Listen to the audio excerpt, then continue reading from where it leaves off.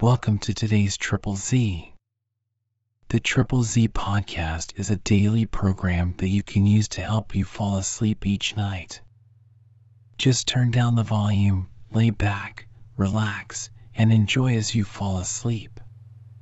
The Life and Achievements of Don Quixote de la Mancha is a Spanish epic novel by Miguel de Cervantes.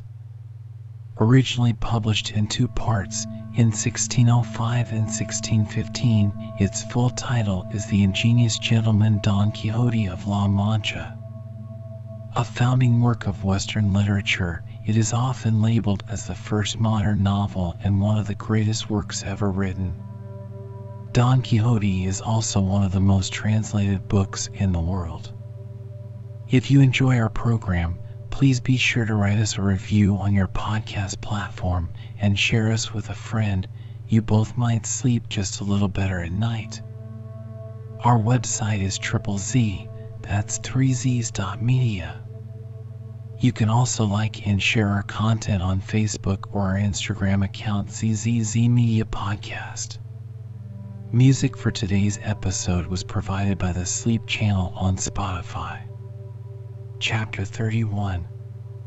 Of the strange and wonderful manner in which Don Quixote de la Mancha was enchanted, with other remarkable occurrences. Many very grave historians of knights errant have I read, said Don Quixote, on finding himself thus cooped up and carted, but I never read, saw, or heard of enchanted knights being transported in this manner, and so slowly as these lazy, heavy animals seemed to proceed, for they were usually conveyed through the air with wonderful speed, enveloped in some thick and dark cloud, or on some chariot of fire, or mounted upon a hippogriff, or some such animal. But to be carried upon a team drawn by oxen, it overwhelms me with confusion. Don Fernando and Cardenio, fearing lest Sancho should see into the whole of their plot, resolved to hasten their departure, and calling the innkeeper aside, they ordered him to saddle Rocinante and panel the ass, which he did with great expedition. In the meanwhile, the priest engaged to pay the troopers to accompany Don Quixote home to his village. Cardenio made signs to Sancho to mount his ass and leave Rocinante by the bridle. But before the car moved forward, the hostess, her daughter, and Maritornes came out to take their leave of Don Quixote, pretending to shed tears for grief at his misfortune. "Weep not, my good ladies," said the knight, "for disasters of this kind are incident to those of my profession. Pardon me, fair ladies, if I have through inadvertence given you any offense, for intentionally I never offended any person, and I beseech you to pray heaven for my deliverance from my present thraldom, and if ever I find myself at liberty, I shall not forget the favors you have done me in this castle, but shall acknowledge and requite them as they deserve." While this passed, the priest and the barber took their leave of Don Fernando and his companions, the captain, and of all the ladies, now supremely happy. Don Fernando requested the priest to give him intelligence of Don Quixote, assuring him that nothing would afford him more satisfaction than to hear of his future proceedings, and he promised, on his part, to inform him of whatever might amuse or please him respecting his own marriage, and the return of Lucinda to her parents, and also the issue of Don Luis's affair. The priest engaged to perform all that was desired of him with the utmost punctuality, after which they separated with many expressions of mutual cordiality and goodwill. Don Quixote sat in the cage with his hands tied and his legs stretched out, leaning against the bars as silently and patiently as if he had been, not a man of flesh and blood, but a statue of stone. In this manner they traveled about 2 leagues, when they came to a valley which the wagoner thought a convenient place for resting and baiting his cattle, but, on his proposing it, the barber recommended that they should travel a little farther, as beyond the next rising ground there was a vale that afforded much better pasture, and this advice was followed. The priest, happening about this time to look back, perceived behind them 6 or 7 horsemen, well mounted and accoutred, who soon came up with them. one of the travelers, who was a canon of Toledo, and master to those who accompanied him, observing the orderly procession of the wagon, the troopers, Sancho, Rocinante, the priest, and the barber, and especially Don Quixote, caged up and imprisoned, could not forbear making some inquiries, though, on observing the badges of the Holy Brotherhood, he concluded that they were conveying some notorious robber or other criminal whose punishment belonged to that fraternity. "Why the gentleman is carried in this manner," replied one of the troopers who was questioned, "he must tell you himself, for we know nothing about the matter." Upon which Don Quixote, having overheard what passed, said, "If perchance, gentlemen, you are conversant in the affairs of chivalry, I will acquaint you with my misfortunes, but if not, I will spare myself that trouble." The priest and the barber, perceiving that the travelers were speaking with Don Quixote, rode up to them, lest anything should pass that might frustrate their plot. The canon, in answer to Don Quixote, said, "In truth, brother, I am more conversant in books of chivalry than in Villalpando's summaries. You may, therefore, freely communicate to me whatever you please." "With heaven's permission, then," replied Don Quixote, "be it known to you, Señor Cavalier, that I am enchanted in this cage through the envy and fraud of wicked necromancers, for virtue is more persecuted by the wicked than beloved by the good. A knight-errant I am, not one of those whose names fame has forgotten, but one who, in despite of envy itself, and of all the magicians of Persia, the Brahmins of India, and the gymnosophists of Ethiopia, shall enroll his name in the temple of immortality, to serve as a model and mirror to future ages, whereby knights-errant may see the track they are to follow, if they are ambitious of reaching the honorable summit and pinnacle of true glory." "Señor Don Quixote de la Mancha says the truth," said the priest, "for he is conveyed in that enchanted state, not through his own fault or demerit, but the malice of those to whom virtue is odious and courage obnoxious. This, sir, is the knight of the sorrowful figure, whose valorous exploits and heroic deeds shall be recorded on solid brass and everlasting marble, in despite of all the efforts of envy and malice to conceal and obscure them." The canon, upon hearing not only the imprisoned but the free man talk in such a style, crossed himself in amazement, nor were his followers less surprised, and Sancho, now coming up to mend the matter, said, "Look ye, gentlemen, let it be well or ill taken, I will out with it. The truth of the case is, my master, Don Quixote, is just as much enchanted as my mother. He is in his perfect senses. He eats and drinks like other men, and as he did yesterday before they cooped him up. This being so, will you persuade me he is enchanted? The enchanted, I have heard say, neither eat, nor sleep, nor speak, but my master here, if nobody stops him, will talk he more than 30 barristers." Then turning to the priest, he went on saying, "Ah, master priest, do I not know you? And think you I cannot guess what these new enchantments drive at? Let me tell you I know you, though you do hide your face, and understand you too, sly as you be. But the good cannot abide where envy rules, nor is generosity found in a beggarly breast. Evil befall the devil. Had it not been for your reverence, before this time his worship had been married to the Princess Mycona, and I had been an earl at least, for I could expect no less from my master's bounty and the greatness of my services. But I find the proverb true, that the wheel of fortune turns swifter than a mill wheel, and they who were yesterday at the top are today at the bottom. I am grieved for my poor wife and children, for, when they might reasonably expect to see their father come home a governor or viceroy of some island or kingdom, they will now see him return a pitiful groom. All this I say, master priest, only to make your paternity feel some conscience in regard to what you are doing with my master. Take heed that God does not call you to an account in the next life for this imprisonment of my lord, and require at your hands all the good he might have done during this time of his confinement. Snuff me these candles, quoth the barber, interrupting the squire. What?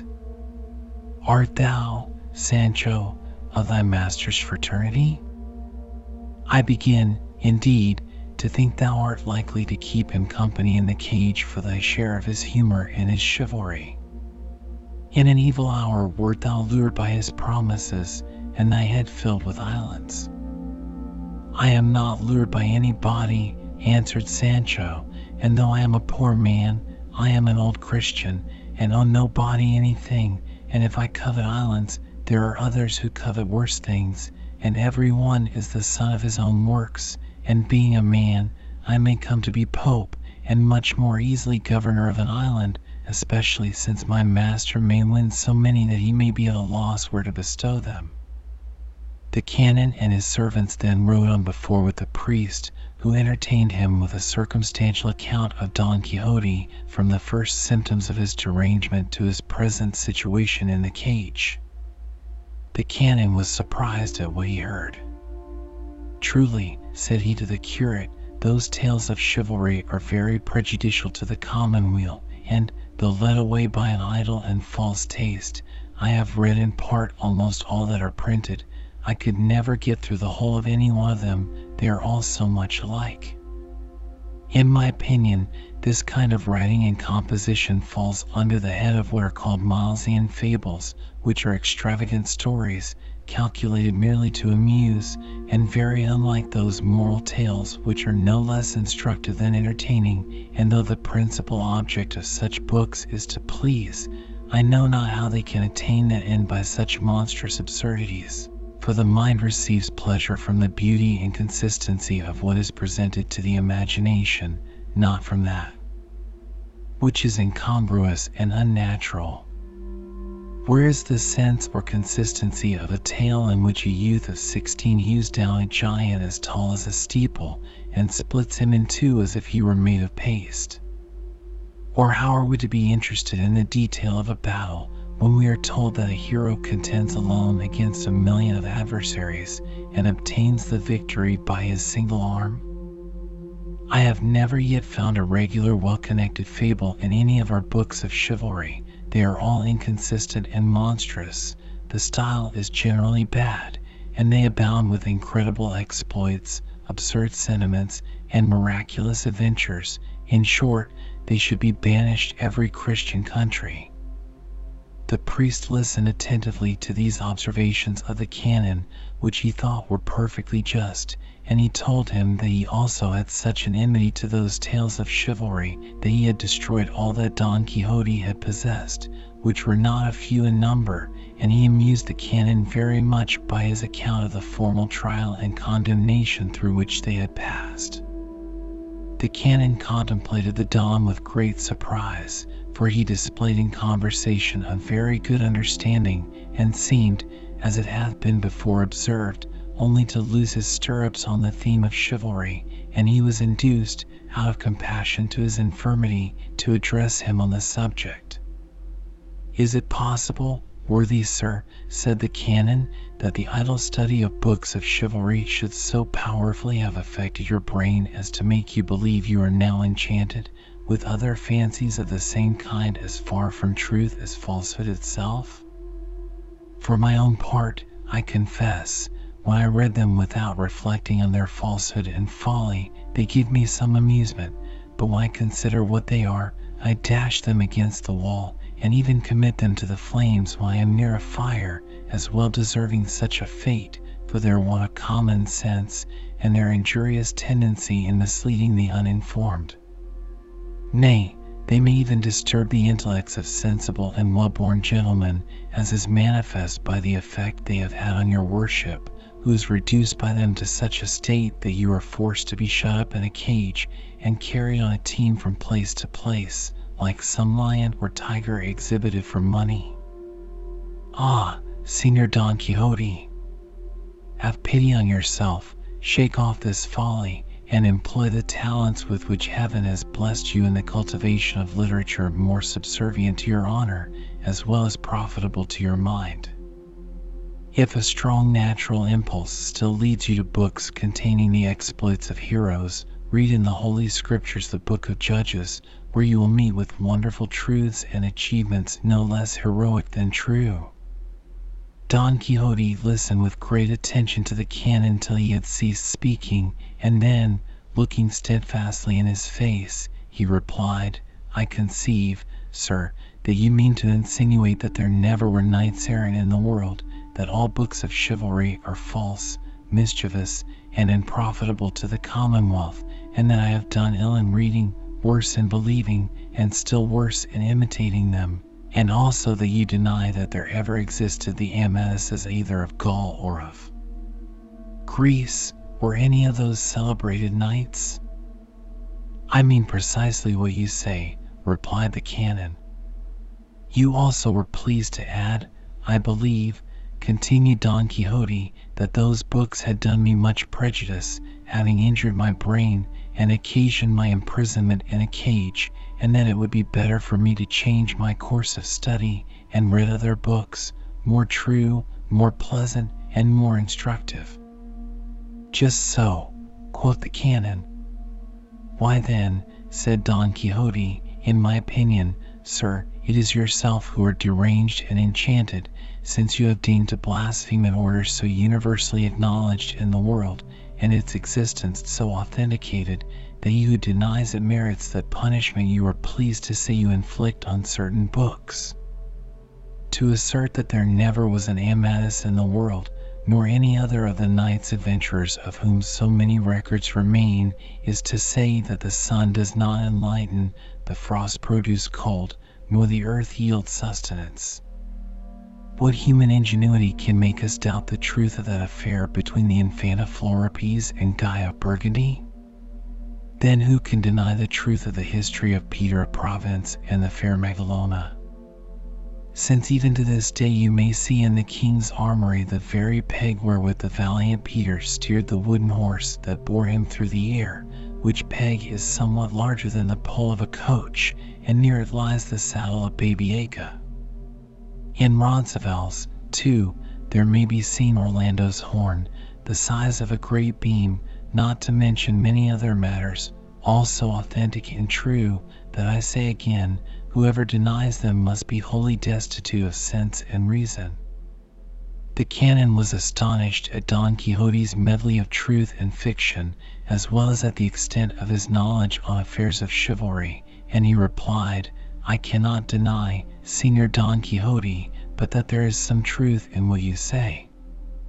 That there was a Cid no one will deny, and likewise a Bernardo del Carpio, but that they performed all the exploits ascribed to them I believe there is great reason to doubt.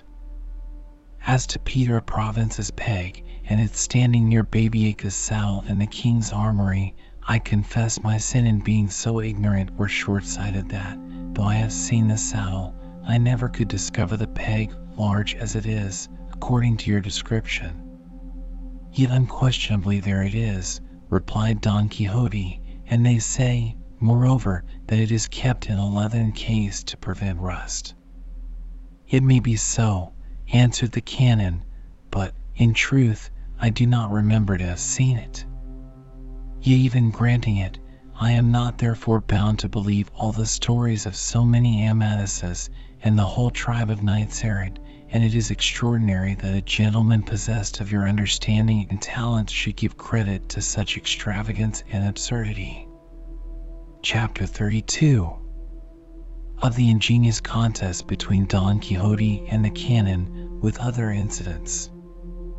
A good jest, truly, said Don Quixote, that books printed with the license of kings and the approbation of the examiners, read with general pleasure, and applauded by great and small, poor and rich, learned and ignorant, nobles and plebeians, in short, by people of every state and condition, should be all lies, and, at the same time, appear so much like truth. Study well these books, Señor, for, believe me, you will find that they will exhilarate and improve your mind.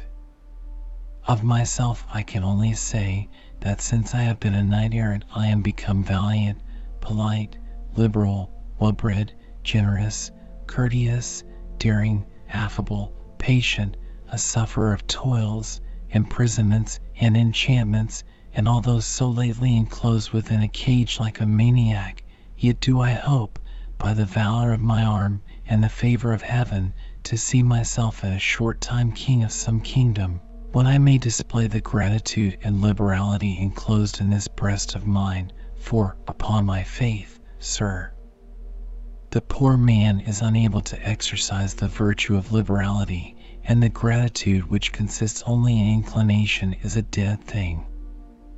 I shall, therefore, rejoice when fortune presents me with an opportunity of exalting myself, that I may shew my heart in conferring benefits on my friends, especially on poor Sancho Panza here, my squire, who is one of the best men in the world, and I would fain bestow on him an earldom, as I have long since promised, although I am somewhat in doubt of his ability in the government of his estate." Sancho, overhearing his master's last words, said, "Take you the trouble, Señor Don Quixote, to procure me that same earldom which your worship has so often promised, and I have been so long waiting for, and you shall see that I shall not want for ability to govern it. But even if I should, there are people, I have heard say, who fawn these lordships, and, paying the owners so much a year, take upon themselves the government of the whole, whilst his lordship lolls at his ease, enjoying his estate, without concerning himself any further about it. Just so will I do, and give myself no more trouble than needs must, but enjoy myself like any duke, and let the world rub." "This, brother Sancho," said the canon, "may be done, as far as regards the management of your revenue, but the administration of justice must be attended to by the Lord himself, and requires capacity, judgment, and above all, an upright intention, without which nothing prospers, for heaven assists the good intent of the simple, and disappoints the evil designs of the cunning."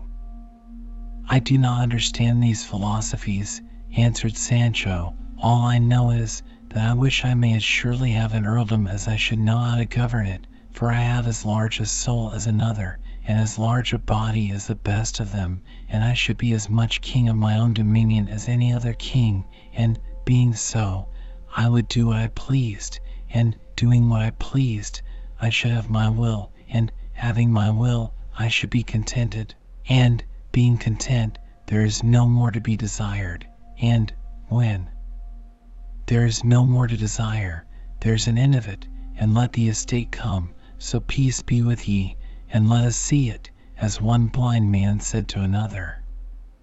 "These are no bad philosophies, as you say, Sancho," quoth the canon. "Nevertheless, there is a great deal more to be said upon the subject of earldoms." "That may be," observed Don Quixote, "but I am guided by the numerous examples offered on this subject by knights of my own profession, who, in compensation for the loyal and signal services they have received from their squires, conferred upon them extraordinary favors, making them absolute lords of cities and islands. Indeed, there was one whose services were so great that he had the presumption to accept of a kingdom." With all this methodical raving, the canon was no less amused than astonished. As they were thus employed, they suddenly heard a noise, and the sound of a little bell from a thicket near to them. At the same instant, a beautiful she-goat, speckled with black, white, and gray, ran out of the thicket, followed by a goatherd, calling to her aloud, in the usual language, to stop and come back to the fold. The fugitive animal, trembling and affrighted, ran to the company, claiming, as it were, their protection, but the goatherd pursued her, and, seizing her by the horns, addressed her as a rational creature. "Ah, wanton spotted thing, how hast thou strayed of late? What wolves have frighted thee, child? Wilt thou tell me, pretty one, what this means?" "But what else can it mean, but that thou art a female, and therefore canst not be quiet? A plague on thy humours, and on all theirs whom thou resemblest. Turn back, my dear, turn back, for though not content, at least thou wilt be more safe in thine own fold, and among thy companions, for if thou, who shouldst protect and guide them, go astray, what must become of them?" The party were very much amused by the goatherd's remonstrances, and the canon said, "I entreat you, brother, not to be in such haste to force back this goat to her fold, for, since she is a female, she will follow her natural inclination in spite of all your opposition. Come, do not be angry, but eat and drink with us, and let the wayward creature rest herself." At the same time he offered him the hinder quarter of a cold rabbit on the point of a fork. The goatherd thanked him and accepted his offer, and being then in a better temper, he said, "Do not think me a fool, gentlemen, for talking so seriously to this animal, for, in truth, my words were not without a meaning, and though I am a rustic, I know the difference between conversing with men and beasts."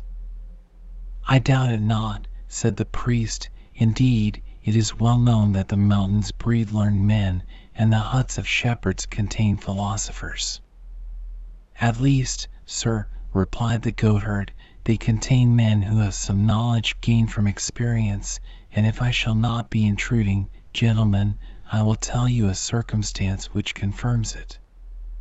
"Since this affair," said Don Quixote, "bears somewhat the semblance of an adventure, for my own part, friend, I shall listen to you most willingly. I can answer also for these gentlemen, who are persons of sense, and will relish the curious, the entertaining, and the marvelous, which I doubt not but your story contains. I entreat you, friend, to begin it immediately." "I shall take myself away to the side of yonder brook," said Sancho, "with this pasty, of which I mean to lay in enough to last 3 days at least, for I have heard my master Don Quixote say that the squire of a knight-errant should eat when he can, and as long as he can, because he may lose his way for 6 days together in a wood, and then, if a man has not his stomach well filled, or his wallet well provided, there he may stay, till he is turned into a mummy." "Thou art in the right, Sancho," said Don Quixote. "Go where thou wilt, and eat what thou canst. My appetite is already satisfied, and my mind only needs refreshment, which the tale of this good man will doubtless afford." The goatherd being now requested by the others of the company to begin his tale, he patted his goat, which he still held by the horns, saying, "Lie thee down by me, speckled fool, for we shall have time enough to return to our fold." The goat seemed to understand him, for as soon as her master was seated, she laid herself quietly down by him, and, looking up into his face, seemed to listen to his story, which he began as follows. Chapter 33. The Goatherd's Narrative.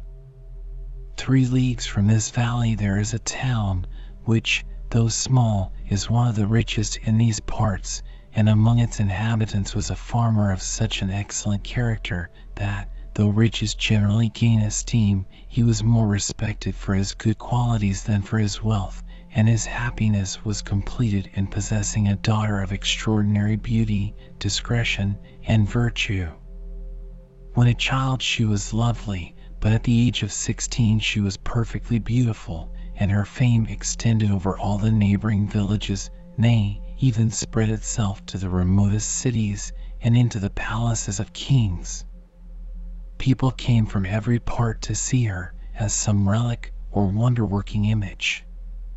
Her father guarded her, and she guarded herself, for no padlocks, bolts, or bars secure a maiden so well as her own reserve. The wealth of the father and the beauty of the daughter induced many to seek her hand, insomuch that he whose right it was to dispose of so precious a jewel was perplexed, and knew not whom to select among her importunate suitors. I was one of the number, and had indulged fond hopes of success, being known to her father, born in the same village, irreproachable in descent, in the bloom of youth, rich, and of no mean understanding. Another of our village, of equal pretensions with myself, solicited her also, and her father, being equally satisfied with both of us, was perplexed which to prefer, and therefore determined to leave the choice to Leandra herself first. So the maiden is called an example worthy the imitation of all parents.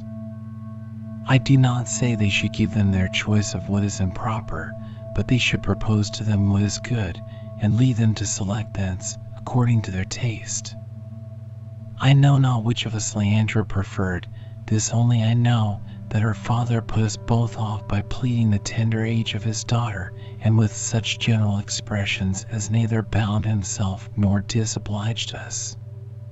My rival's name is Anselmo, mine Eugenio, for you ought to know the names of the persons concerned in this tragedy, the catastrophe of which, though still suspended, will surely be disastrous. About that time there came to our village one Vincent de la Rosa, son of a poor farmer in the same place. This Vincent had returned from Italy and other countries where he had served in the wars, having been carried away from our town at 12 years of age by a captain who happened to march that way with his company, and now, at the end of 12 years more, he came back in a soldier's garb, bedizened with a variety of colors, and covered with 1,000 trinkets and glittering chains. Today he put on one piece of finery, tomorrow another, but all slight and counterfeit, of little or no value. The country folks, who are naturally envious, and, if they chanced to have leisure, malicious too, observed, and reckoned up all his trappings and gewgaws, and found that he had 3 suits of apparel of different colors, with hose and garters to them, but those he disguised in so many different ways, and with so much contrivance, that had they not been counted, one would have sworn that he had above 10 suits and 20 plumes of feathers. Do not look upon this description of his dress as impertinent or superfluous, for it is an important part of the story. He used to seat himself on a stone bench under a great poplar tree in our marketplace, and there he would hold us all gaping and listening to the history of his exploits. There was no country on the whole globe that he had not seen, nor battle in which he had not been engaged. He had slain more Moors than are in Morocco and Tunis, and fought more single combats, according to his own account, than Gandhi, Luna, Diego Garcia de Paredes, and 1,000 others, from which he always came off victorious, and without losing a drop of blood.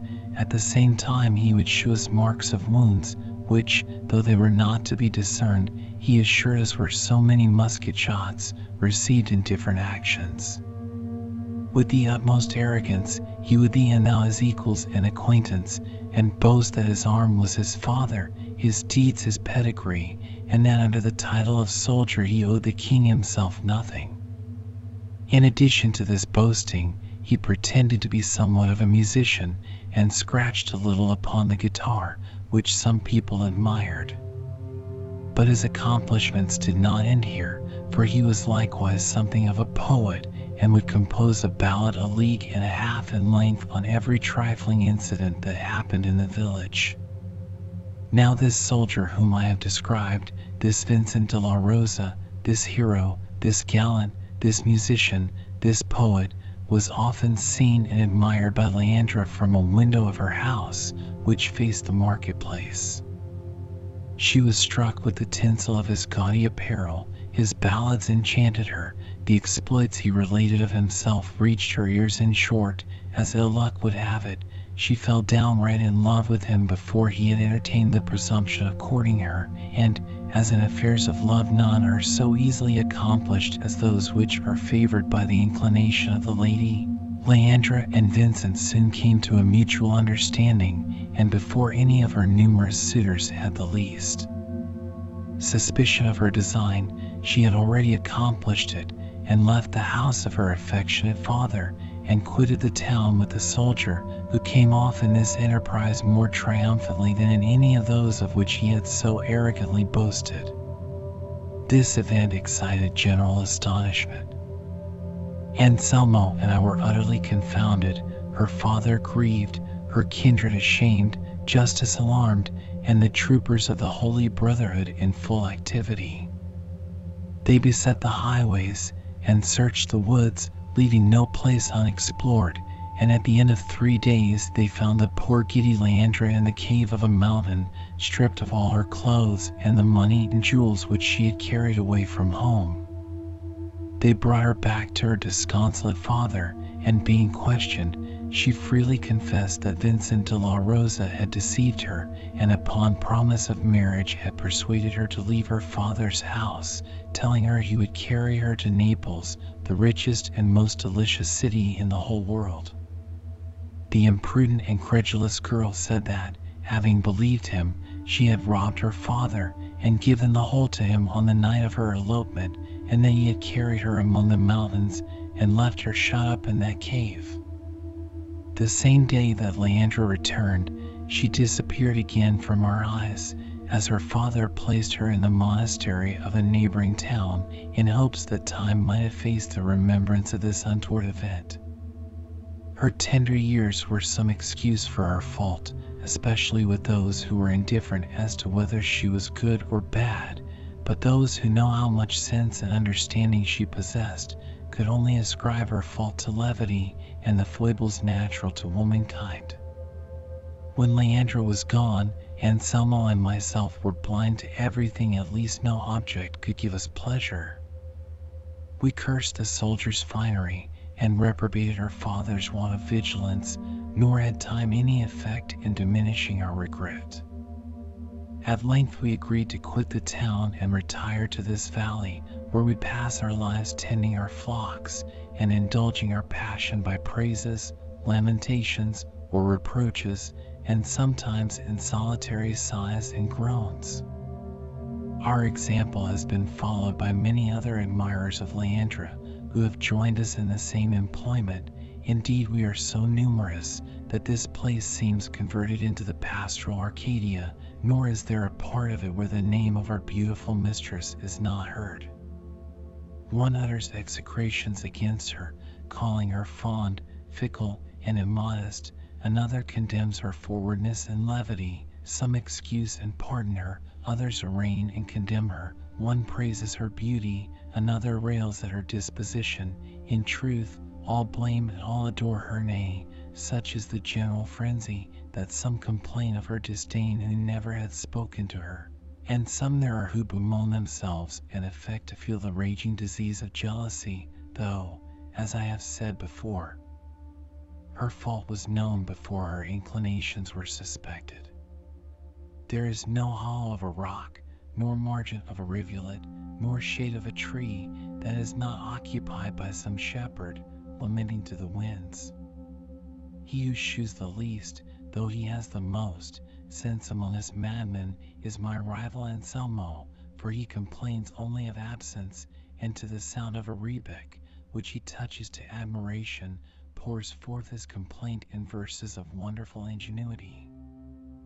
I follow another course, which is, to inveigh against the levity of women, their inconstancy and double-dealing, their vain promises and broken faith, their absurd and misplaced affections. This, gentlemen, gave rise to the expressions I use to the goat, for, being a female, I despise her, though she is the best of all my flock. I have now finished my story, which I fear you have thought tedious, but I shall be glad to make you amends by regaling you at my cottage, which is near, and where you will find new milk, good cheese, and abundance of fruit.